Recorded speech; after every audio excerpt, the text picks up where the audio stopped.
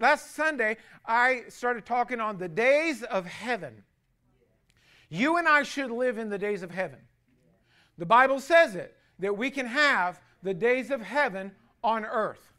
Now, most people would identify their life more as the days of hell on earth because of what they walk through, but the Bible says that we should live in the days of heaven on earth. And so if you'll turn to Deuteronomy 11:21, we're going to kick off on this verse that we read last week.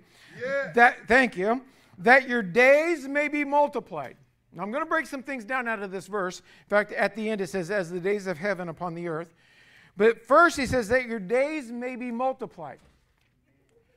And then he comes back and he says at the end that you can live as the days of heaven on earth.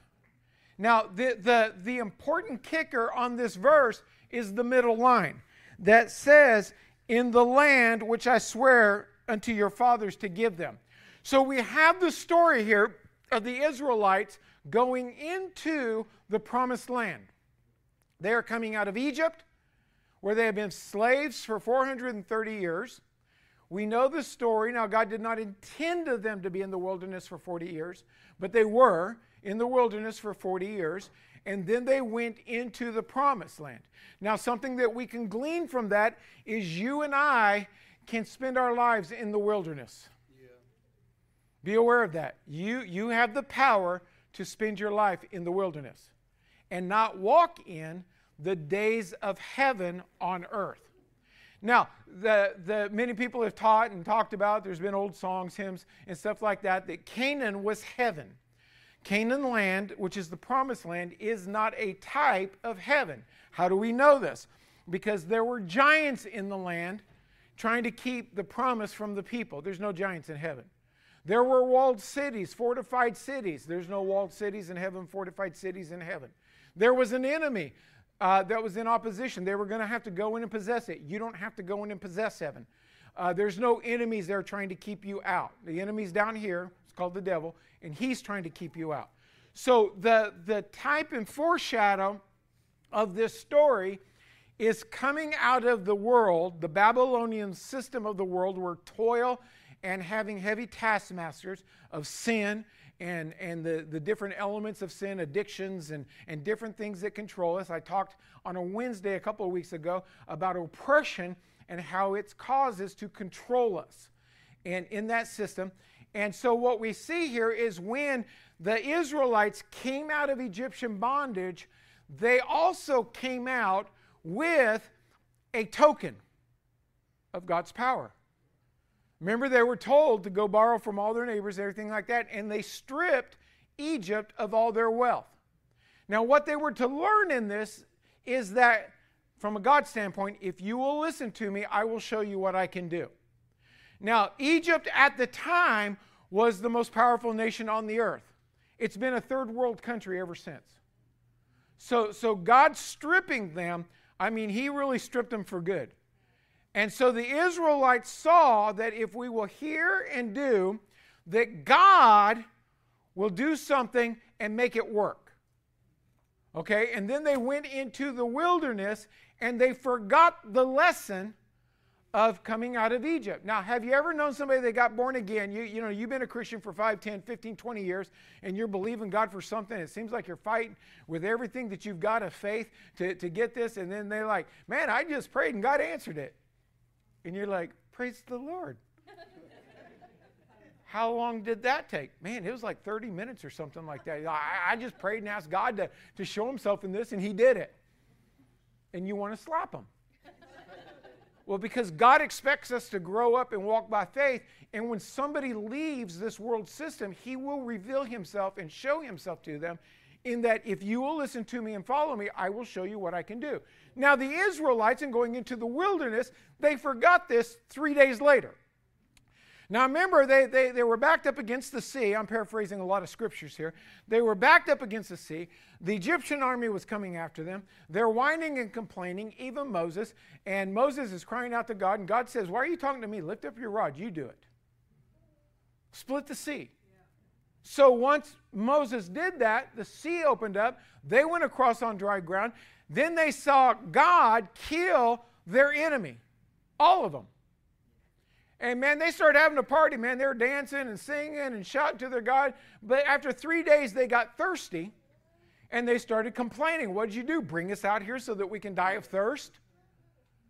And we humans have this disconnect.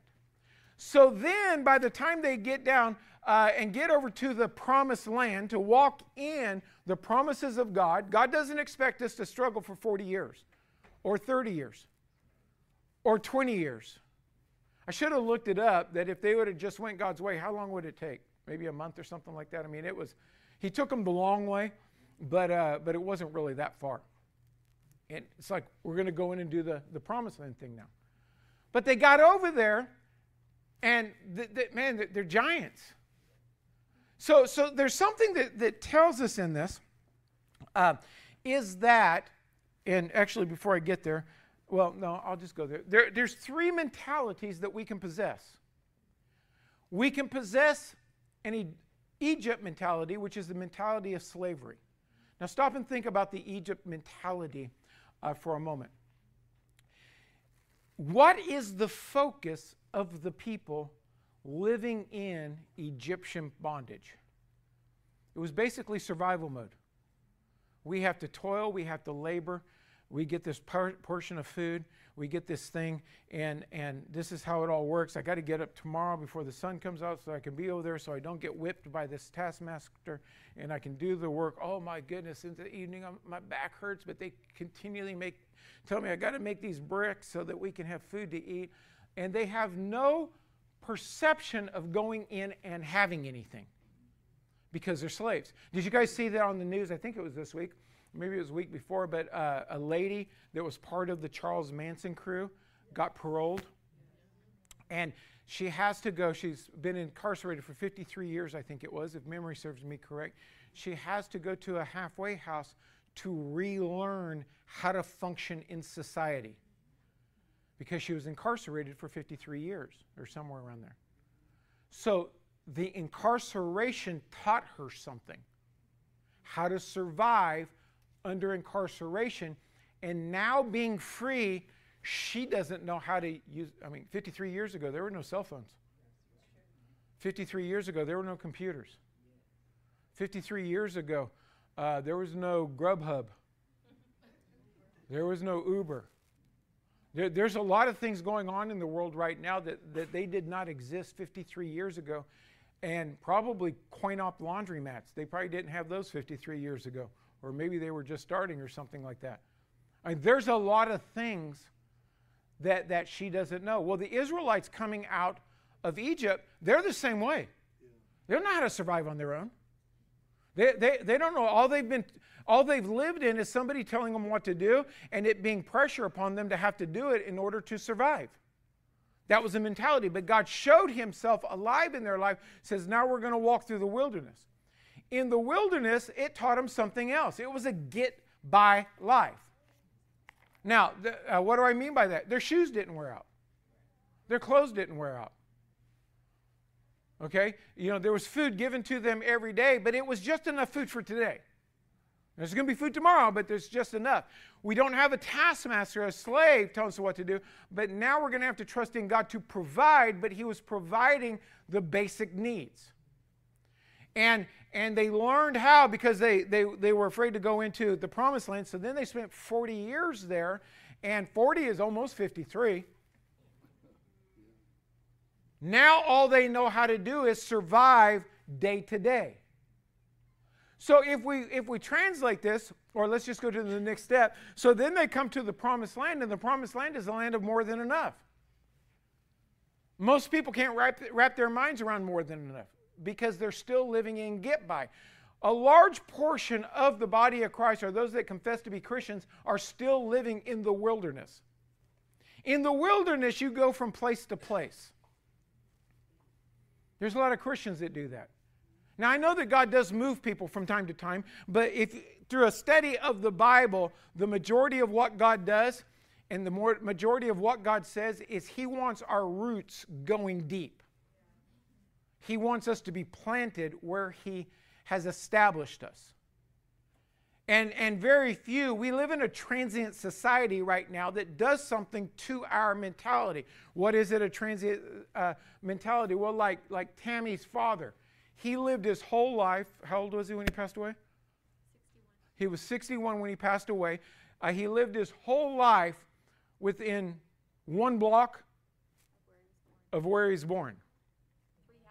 3 houses. Lived his whole life. Born there, bought a house here, built a house up here. All just right there. Got out of high school, went to work for Hill Air Force Base, stayed there for 43 years. Most people don't have 43-year jobs anymore because we have a transient. I'm not saying it's bad. You got to realize what we live in. We're in a transient mentality. We don't do things long term. That's why over 50% of marriages end in divorce, because we have a transient mentality. This is too hard. I'm going to go over here. Many people are leaving California. Many Christians are leaving California because they want to go to someplace that's easier, not realizing the Spirit is all over the world. Why don't you stay and fight? Well, because it's too hard. My taxes are too high, but God said He'll meet your needs. But it's expensive to live here, but God said He'll meet your needs. But you don't know how hard it is, but God said He'll meet your needs. We have a transient mentality that in all of us, including myself, is that there's an underlying thought that I can just leave. If I don't like my job, I can just leave. If I don't like where I live, I can just leave. If I don't like where I worship, I can just leave. And so this wilderness mentality is a transient mentality, because they would go over here, camp out here for a while, then they'd go over here and camp out here for a while, then they'd go over here and camp out here for a while. But then God said, I'm going to take you into what we're calling the promised land. Now there's 2 elements of this promised land. And remember last week we read out of 1 Corinthians chapter 10 that these people were our examples. And they were baptized, into Moses by the cloud and by the sea, and we correlated everything to the spiritual walk. And now God's taken them into 2 elements of a place. One is a geographical location, because God wants people to grow and be established. In fact, if you study out wealth and the growth of wealth, establishment is the fastest way, which is a slow way, is the fastest way to get there. Most people jump out of this and go into that, jump into this, and the new hot thing, and they're never in anything long enough to allow it to do what it's supposed to do. So He's going to take them, God has called us all, into a geographic location. There's always been, we can walk through the Bible. God told Elijah, I want you to go over by the brook Chernoff. I'm going to take care of you there. I want you now to go over here. I'm going to take care of you there.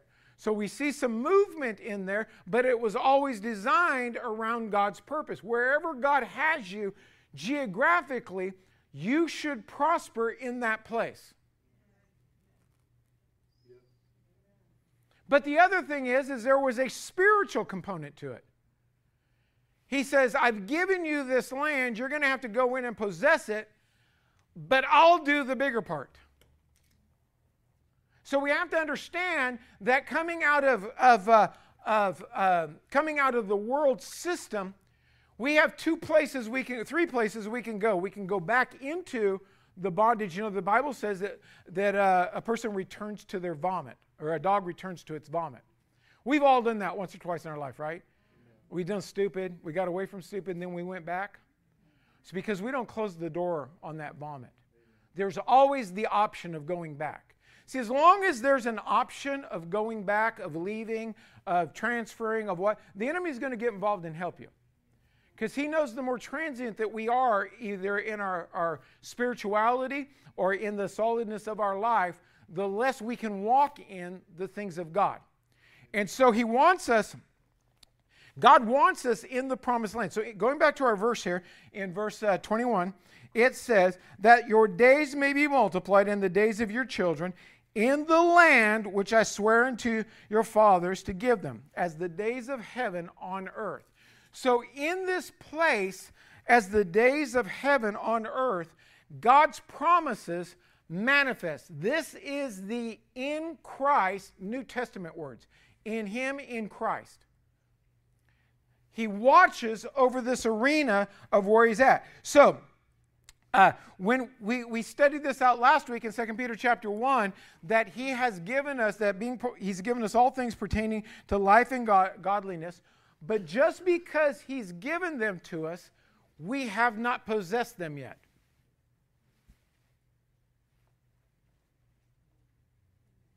Because he's given us divine health, but people struggle possessing it.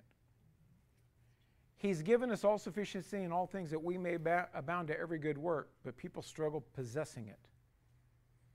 Our children are an inheritance to us, but people struggle keeping the kids right and the kids walking right. See, there's a lot of arenas where there's a struggle where God has already conquered the struggle through Jesus Christ. Now, go to verse 23. Then the Lord will drive out all these nations before you. So in this promised land, the devil controlled it. Or the enemies of God controlled it. Right? Then the Lord will drive out these nations from before you. So they're going to have to repossess what God had given to them. So now there's going to be two parts of this that takes place, is a God side and a man's side, which is the same thing for you and I. God has given it, but it's held by somebody else. Do you know who God has given California to? His children. But somebody else is possessing it, making laws to kill babies, doing all sorts of weird things to our children. But God's given it to us. How come we don't possess it? Well, because we start thinking, well, who am I? What can I do? I mean, I don't know what to do. I mean, you got this whole government entity called the state of California and everything like that. I got no clue what to do. So then we diminish ourselves in our ability to do what God said. God said that was the problem with the Israelites when they went in the first time and they looked and they said, yeah, there's big grapes over there. But there's big people over there too, and they got big swords, and they know how to fight. We don't know how to fight. And they got big walls. And I never dealt with a wall before. I don't know how to deal with a wall. I mean, I'm going totally off of memory right now, but it seems like I read one time that the walls around Jericho were wide enough that they could have like 2 chariots go by, for patrolling it. That's like horses, chariots, army. And it wasn't just that there was only 2 on there. They probably had multiple because it was a defense mechanism. I don't know how to deal with that. I got no money. Everything costs money. Have you noticed that? Everything costs money. I don't have enough money to make a difference.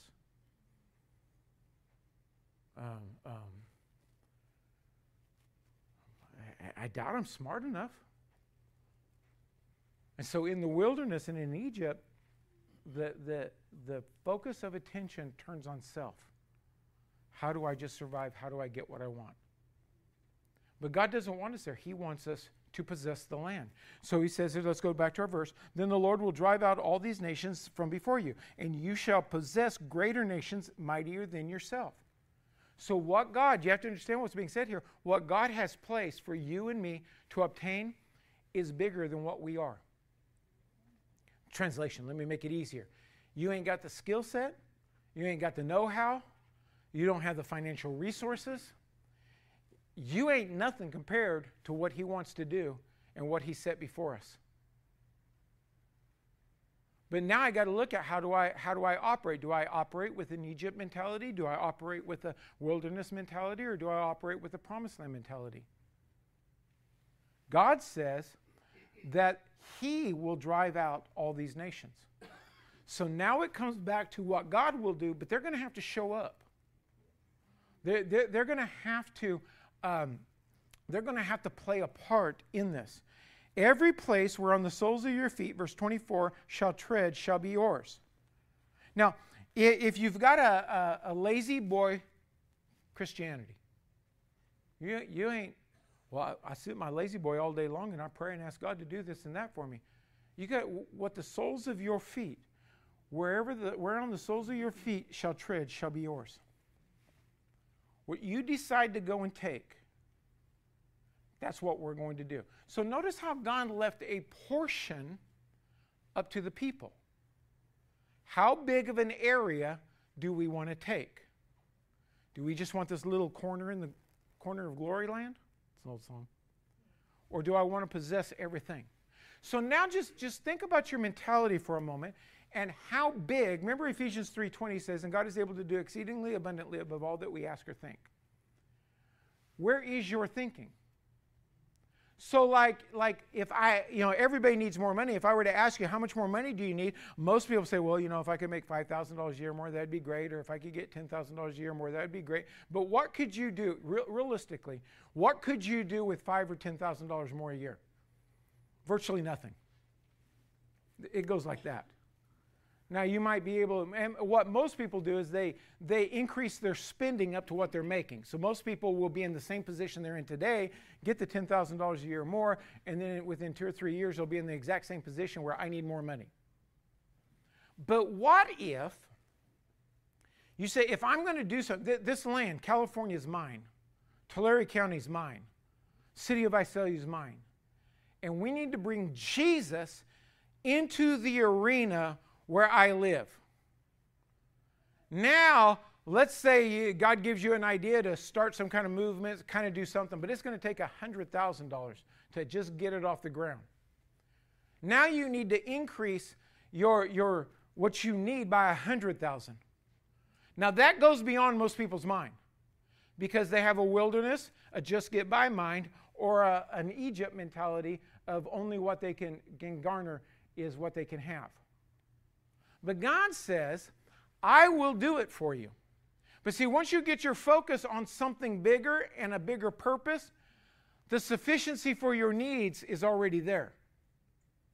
Most people are focused on trying to make their life better, but they're going no direction with it.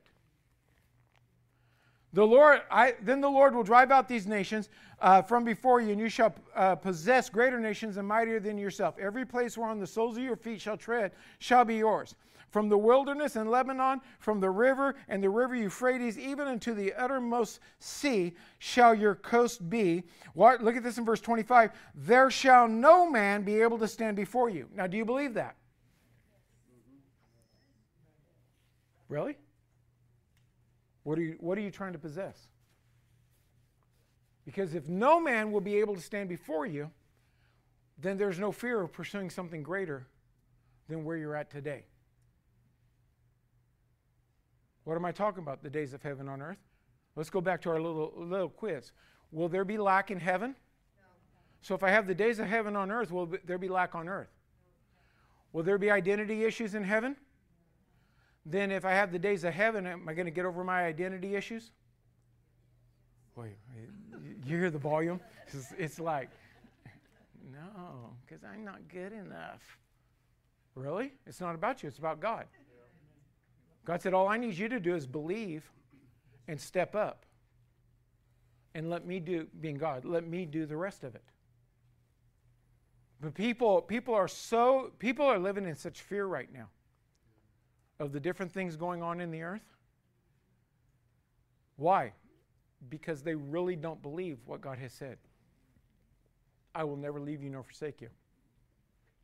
Do you realize that David's mighty men, his 400, when they came to him at the cave of Adullam, the Bible says that they were broke, distressed. Do you remember the other words? Probably disturbed. Right, something like they're disturbed. I mean, these are a bunch of broken people. Misfits that became David's mighty men. That one man slew 800. See, now you back up, you rewind the story before the cave of Adullam. He never imagined himself killing 800 people. He probably didn't even know if he could fight. But when he encountered God in the cave of Adullam and made David the captain over his life and started doing what David said, now he was empowered to do things that he never thought because God was going to be with him. Amen. Do you understand that can happen for you and me? The days of heaven on earth. We started this in the New Testament, 1 Corinthians chapter 10, which connected the two. Go back and listen to last Sunday's But God wants you and I to be in a place where we possess the promises that are resident within him. There shall no man be able to stand before you, for the Lord your God shall lay the fear of you. Now, did he say the fear of God on them? No. The fear of who? Do you know that you and me can be such a person that God will lay a fear on people of us if they try to come against us?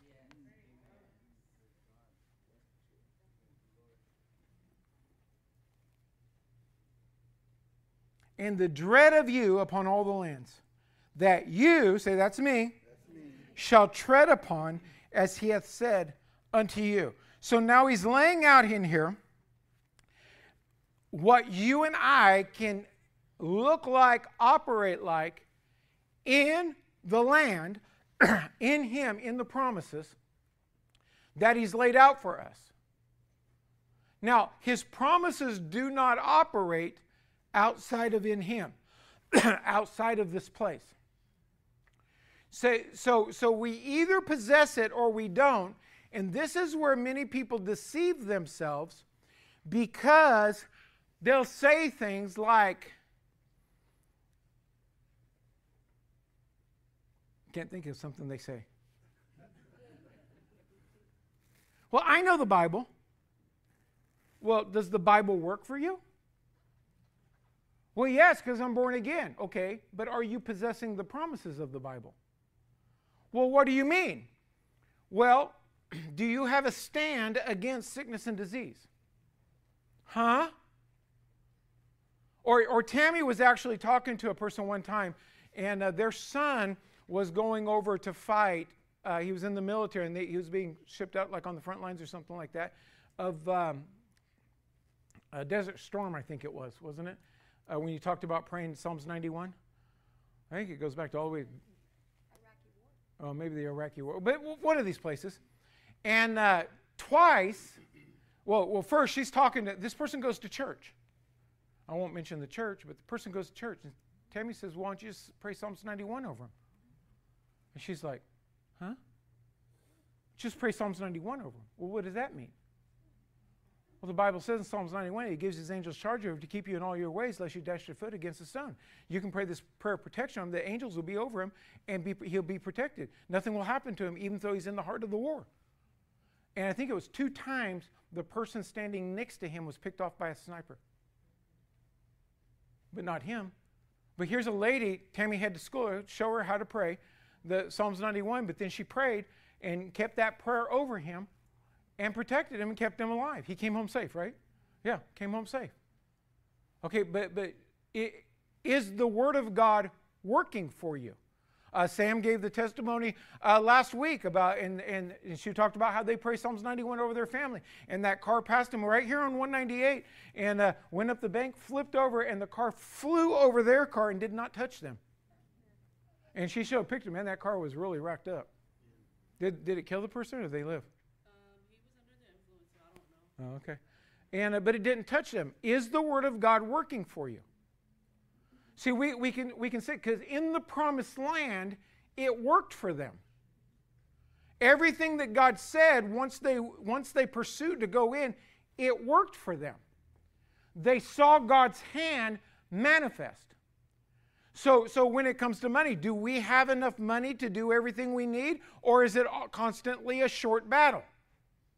Because God said that we could have all sufficiency in all things, that we could abound to every good work. So not only enough to live, 2 Peter, we read this last week, that he's given us all things pertaining to life and godliness. So not only do we have the resources to take care of our family and live the life we're believing for, but we have more than enough that we can do good things with it.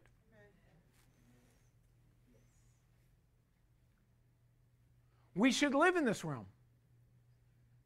I've used the guy that owns this building several times, Johnny. He loves the city. He has that World War II memorial out there on Mooney Boulevard. They're redoing it right now. It's just a wall, like before it was a wall with a big mural on it, remembering those that fought in World War II and stuff like that. You know how much that cost him? I mean, I don't remember. He told me one time. I think he said it was over $100,000. Yeah, that sounds right. Like over $100,000 to just leave something here in Visalia? See, that's having more than enough so that you can abound to every good work. Now, there was nothing spiritual about that, but he's a man that has more than enough that he can abound to every good work. Do you know he can walk down to the city of Visalia, walk in there, and get audience with whoever he wants? Because they know him. They know him by name. He kicked a utility service off this property because he didn't like what they were doing. Most people would think that the utility company has all the power and they couldn't do anything. He kicked them off. They said, you can't do that. He says, I'm doing it. You get off of here or I'm going to... he doesn't really talk Christian, but and he explained to them in certain terms of what, and they left, and they didn't come back on. The city said he couldn't do something in laying the cement in here to do it. He did it anyway. Do you know why? Because there's authority with his money. Because he will sue the city. He's told they know that.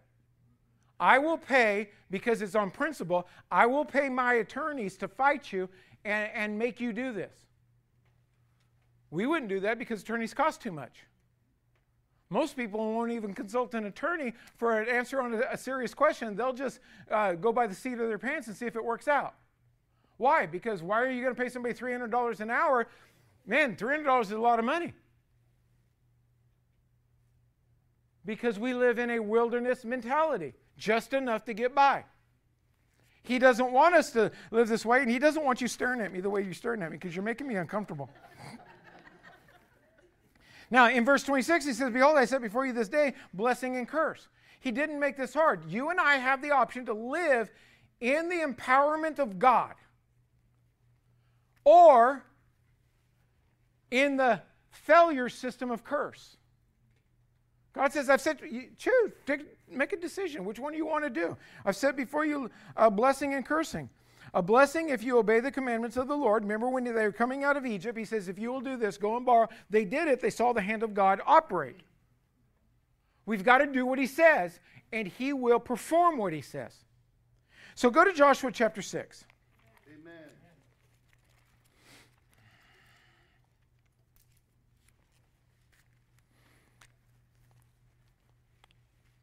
Now they're going to go into, I've given a lot of history. You can go back and study this out on the events, but I've given you a lot of history of what's happening. But now Moses is gone. The 40-year people are dead. The new generation is up. Joshua is now in place, and they're going to go in and they're going to take the land. The first place they're going to go to is Jericho.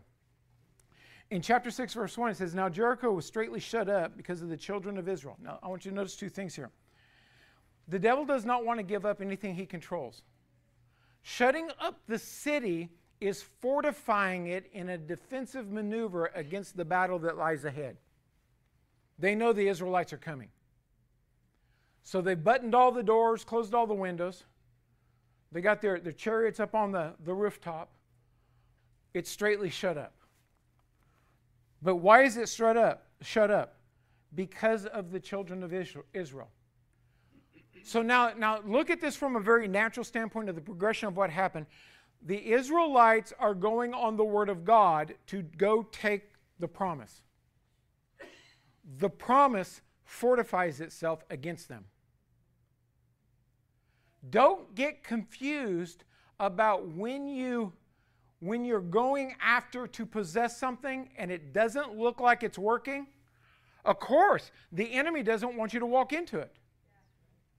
He's going to set himself against you. But God has already said it was yours. And Jericho was straightly shut up because of the children of Israel. None went out and none came in. They're buckling down for battle. But watch this in verse 2. And the Lord said to Joshua, see, I have given into thy hand Jericho. Would you have scratched your head here? It's like, they're all buttoned up. I'm not seeing this. Okay, now this word see in the Hebrew means understand, reveal, look, examine, inspect. God's like, Joshua, just look. I've given you that land. Do you see that they're all buttoned up? You see how they're all fortified against you because of you? They're all like ready for war against you. See, I gave it to you. Huh? No. Look. Inspect. Pay attention. Look at Jericho over there. It's all fortified because of you. Look what I've done.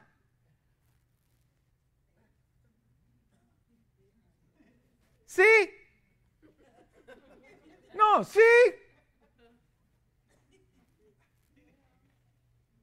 When it looks like it's all buttoned up against you, know this.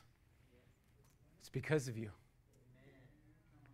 Now, our problem is because we haven't renewed our minds, according to Romans 12:2, we either are still operating in a wilderness mentality or a slavery mentality. We say, it'll never happen for me. They're fighting against me. And God's saying, no, it's because of you that they're positioning themselves. It's because of you. It's because you're going in to possess what I have given you, and they're trying to keep you out. And the only thing they know is to put up a guard against you. But this is going to be fun.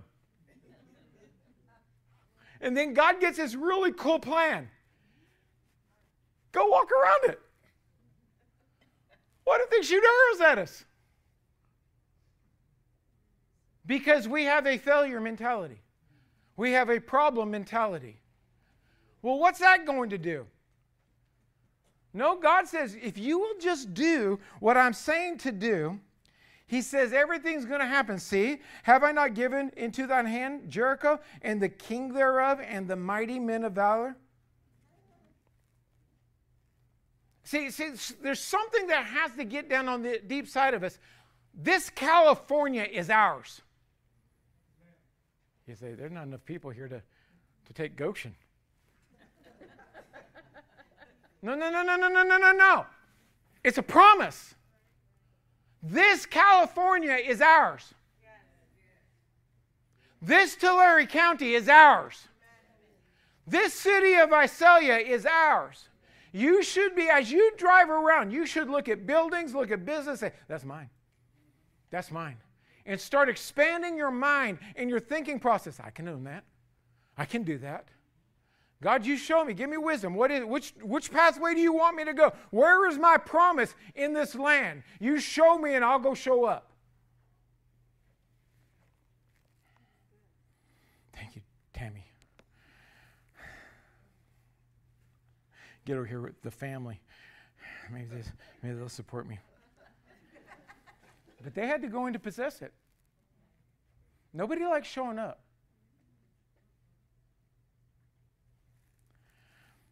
So there's always an us part, there's always a God part. God didn't walk around the city, they did. God didn't show up, they did. God gave the possession. I've already given it to you, it's yours. You have, right now, enough money to be prosperous and overcome inflation. You may not possess it, but it's been given to you. You right now have divine health. Now you may be sick. You just haven't possessed it. You have my peace I leave with you. You have His peace. Now you may be anxious. You may be battling depression. You may be battling a lot of disturbing things. But His peace has been given to you. You just haven't possessed it yet. How bad do you want what He's given to you? That's a question that we have to come down because we're doing and obtaining what we really want. And look at verse 16. And it came to pass at the seventh time, when the priest blew the trumpet, Joshua said unto the people, shout, for the Lord has given you the city. Pause. Are the walls still up? When you haven't seen the walls fall yet, can you shout victory? How many has something right now that they need God to do to break you through to the next level so you can get someplace? Okay, now, can you shout like it's yours?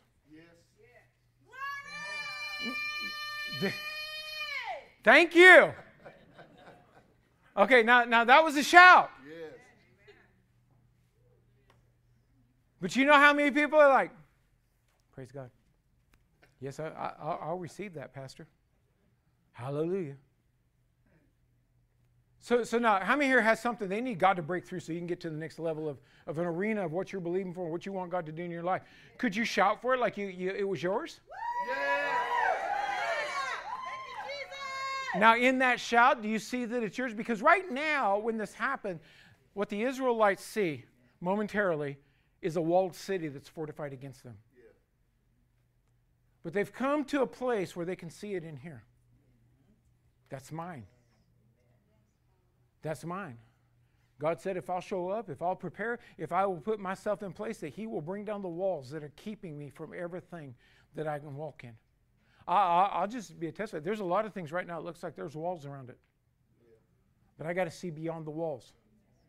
But you on yourself and in your own life. You know, and it's a lot easier to believe for the church to do something for you than for you as an individual to do something. It's like when somebody needs, if I've heard it once, I've heard it 100 times in 25 years of ministry. I don't know why, but it's so easy for me to pray and believe somebody gets healed, but I can't believe it for myself. It's like it's easy because you're in pain. You can't feel their pain. You got all faith going. In your mind, you're battling what you're feeling while you're trying to believe. You've got to be able to see yourself healed, see yourself whole, see yourself walking through. You've got to be able to see yourself as having more than enough when you have nothing. Because God has already, through Jesus Christ on that cross, He has given us all things pertaining to life and godliness. Everything is fixed. All we got to do is possess it. Now, what happened in our example? They were told the promise. If you don't know this, you're never going to walk in it. If you don't know what was promised to you, how are you even going to set yourself to receive it? You've got to know this. You've got to know what has been promised. He told them, there's a land I've given to you. I'm going to take you over to it, and you're going to go possess it. So He told them what was theirs. He instructed them on what to do. He's instructed us on what to do. All we got to do is do what He said, and it will work. Number 3, they moved forward to possess it. A lot of people are waiting for everything to line up so they can possess it. No, you move forward. As you move forward, things start coming in line. Now, this I've learned from experience. I've noticed, because I've done both. When you sit and wait, it never happens. When you move forward, things start happening. How are they going to happen? I have no idea how it works, but it's amazing how when you move forward, things start happening. They moved forward and they moved into a position. They shouted victory when it didn't make sense. You got to be shouting victory. You've got to receive it. And then God did His part. Now go to Hebrews chapter 11, verse 30. Let's jump back over here to the New Testament. Hebrews chapter 11, verse 30. Man, where does the time go? Hebrews 11 and 30, by faith the walls of Jericho fell down. So we know now that when they went in, after they had compassed about 7 days. So when they went in, we know they went in by faith or with an expectation that the walls would fall and they would possess. So you can't, like just now, I would glean to say that in the shouting we just did, some shouted just because I was talking about shouting and other people were shouting. And they still can't see it happening. Others, it probably broke something through. And no, I can visualize this and see God doing it. If you can't see it, shouting was not the key. By faith, the walls fell. The shout came from an expectation that as I do what God says, God is going to do what He said. There's a high, faith is the substance of things hoped for. My expectation, the hope for, is going to happen because of my faith. So we go back into this arena of where we stand. And that standing is based on our thinking. And it may not make sense to you, believe me. You either got an Egypt, a wilderness, or a promised land mentality. And I can tell you what it is just listening to you talk a little bit. Because from the abundance of the heart, the mouth speaks. And you will speak according to what you believe. You will speak according to what you believe. Now, this is where I come back to. We do this wrong. We're praying and asking God to do things He's already done. God, give me some more money. I need more money. He's already given it to you. You're wasting your time. He that was rich became poor that you might be rich. End of story. Go possess it. Lord, heal me. He's already healed you. By his stripes you're healed. He took stripes on his back to heal you. Quit praying to be healed. Quit praying to be healed. Yeah, go possess the healing. Now the Bible does say if there's any sick among you, let them call for the elders of the church, and they'll pray the prayer of salvation, deliverance of that which is it. If you don't have the faith to get it, then yeah, get in touch with somebody else's faith that can now speak to the problem and deal with it. But we've got to go in and possess. And the only way you and I are going to go into possess is we see it as ours. Somebody is occupying your property. Now, if you walked outside and you saw your car going down the road, I'm guessing, I could be wrong, but I'm guessing that you're confident enough and have an identity as such that you would call 911 and tell them somebody else is driving your car. Because it's yours. But how come we don't do that with the Word of God? When somebody else is living in our house, when somebody else is driving our car, when somebody else is possessing our money, when somebody else is possessing something else that God gave to us, how come we don't see that God didn't give that to you, God gave that to me? Say, well, they worked hard for it. See, we're too nice nowadays. Back in the Old Testament, they killed people. I'm not advocating that. But they recognized if you possess something that's mine, I'm going to go back and get it. When they came and took all the wives and the kids at Ziklag and took all their stuff, David went before the Lord. If I go fetch them, will you give them to me in my hands? Yes. He went and he slaughtered them. There was no two ways about it. It wasn't like, well, they need some stuff too. No, he took their stuff. He took the spoils. Go to Ephesians chapter 6. How do we do this? I quoted the scripture earlier. Ephesians chapter 6, verse 10. Finally, my brethren, be strong in the Lord and in the power of his might. You and I are going to have to bring ourselves where our confidence in God and what he said, he cannot lie, and that he said that if we go in to possess it, that he will do and cause things that are mightier and greater than us to run away from us, and that we can possess it.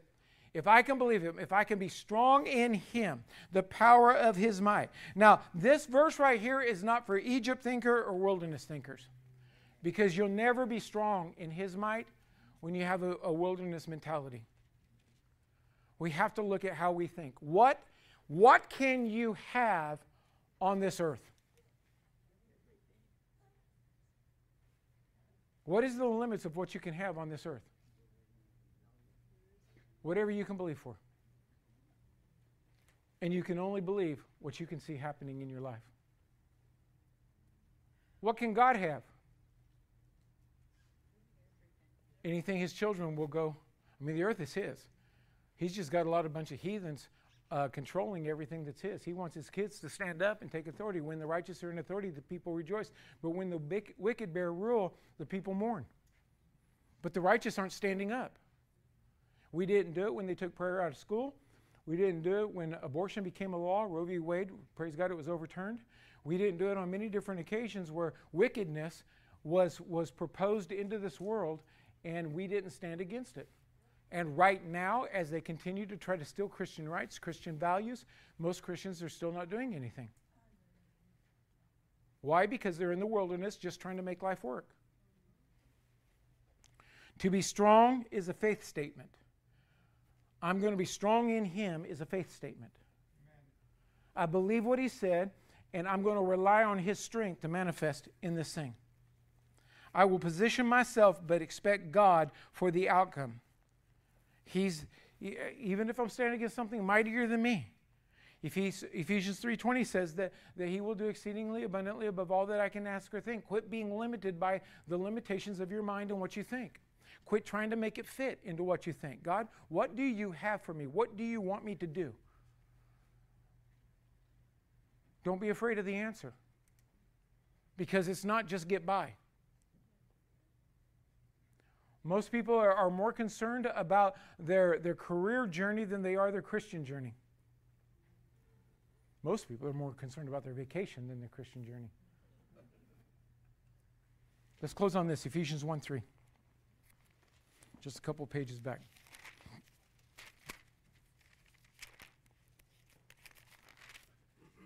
1:3. Blessed be the God and Father of our Lord Jesus Christ, who hath blessed us with all spiritual blessings in heavenly places in Christ. You are already blessed in Him. You're not lacking anything. All you got to do is get in Him. How do I get in Him? Do what He says. Go into His Word, find out what He says, do it. You're in Him. Your enemy's defeated, so quit looking at the enemy. A lot of Christians are more devil-focused than they are God-focused. You know what the devil's doing? Quit giving him praise. I won't even give him credit, even if he did do something. Blessed be the God and Father of our Lord Jesus Christ. He's blessed. He is the manifestation of blessing, who has blessed us with all spiritual blessings in heavenly places in Christ. You and I are blessed in Him with the same blessing He is blessed with.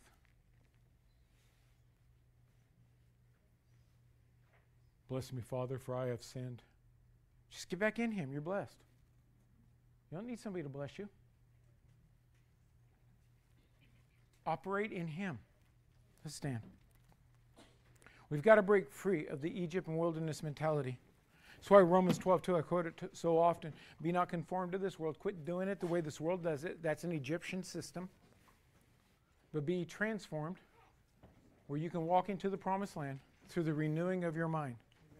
Over in Ephesians chapter 5, he starts talking about the washing when he says, I'm going to present to myself a church without spot or wrinkle. It is washed with the Word of God. I've got to allow this Word to wash me, to change the way I think, to change the way I look at it. Even though God told the first generation Israelites, I've given this to you. You can go in and possess it. Joshua and Caleb came back and said, we are well able. They just could not see what Joshua and Caleb said. And so they defaulted down into a wilderness mentality, an Egyptian mentality, and they went and wandered around until they died. This cemetery over here is full of people, Christian people, that never fulfilled the purpose God had for their life. They go to heaven? Yeah, probably. Were they nice people? Yeah, most likely. Some were a little edgy, but most of them were. Why didn't they fulfill it? Because it was given to them. It's just they didn't go possess it. Too many people are waiting for God to do something when God's waiting for the person to do something. If the Israelites never showed up at Jericho, the wall would have never failed, even though the power to knock the wall down was resident. Jesus, when Jesus was preaching, he said the power to heal was present, but he could do no mighty work because of their unbelief. People stopped Jesus from healing because they could not believe. What did they do that was so bad? They looked at him and said, don't we know his brothers and sisters? They minimized him. God does not, remember, we dealt with it last time. This land that you're going into doesn't work the way the land that you came out of works. I'm the one that provides the increase. You just show up and do what I say. If I'm failing in walking in the abundance, understand it's a me problem. That applies to you too. Amen. But I'm doing everything I know. You've got wrong information. Well, my opinion counts. No, it doesn't. Not at all. Like one person said that opinions are like armpits. Everybody has a couple and they typically stink. Yeah. Get over yourself. What did God say about it? If you will allow God to do If you will allow God's word to dictate how you operate, you will walk in what God said. Now, that doesn't mean without opposition, the enemy is going to fortify the city against you. But look, see, it was given to you. It's how you see it. Heavenly Father, I thank you, God, for your word. God, open the eyes of our understanding. Lord, we're living way below. We're living way below what you've given to us. Lord, you've given us this state because you put us in this state. Lord, we have the power and the authority that if we will show up, that if we will do, God, what you want us to do, Lord, this state, the darkness of the state will fall. And as Azusa Street revealed the power of your Spirit, we can have another revival, Lord, with your Spirit in the state, in this county, in the city. God, we've got to be willing. We've got to be willing.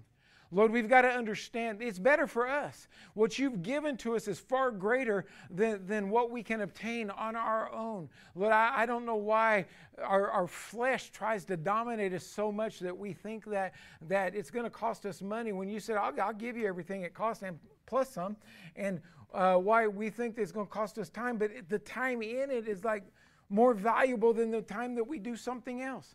God, help us to see this. Help us to walk in this. Help us to understand this, God, that we will walk in the purposes and the power of everything, God, that you have.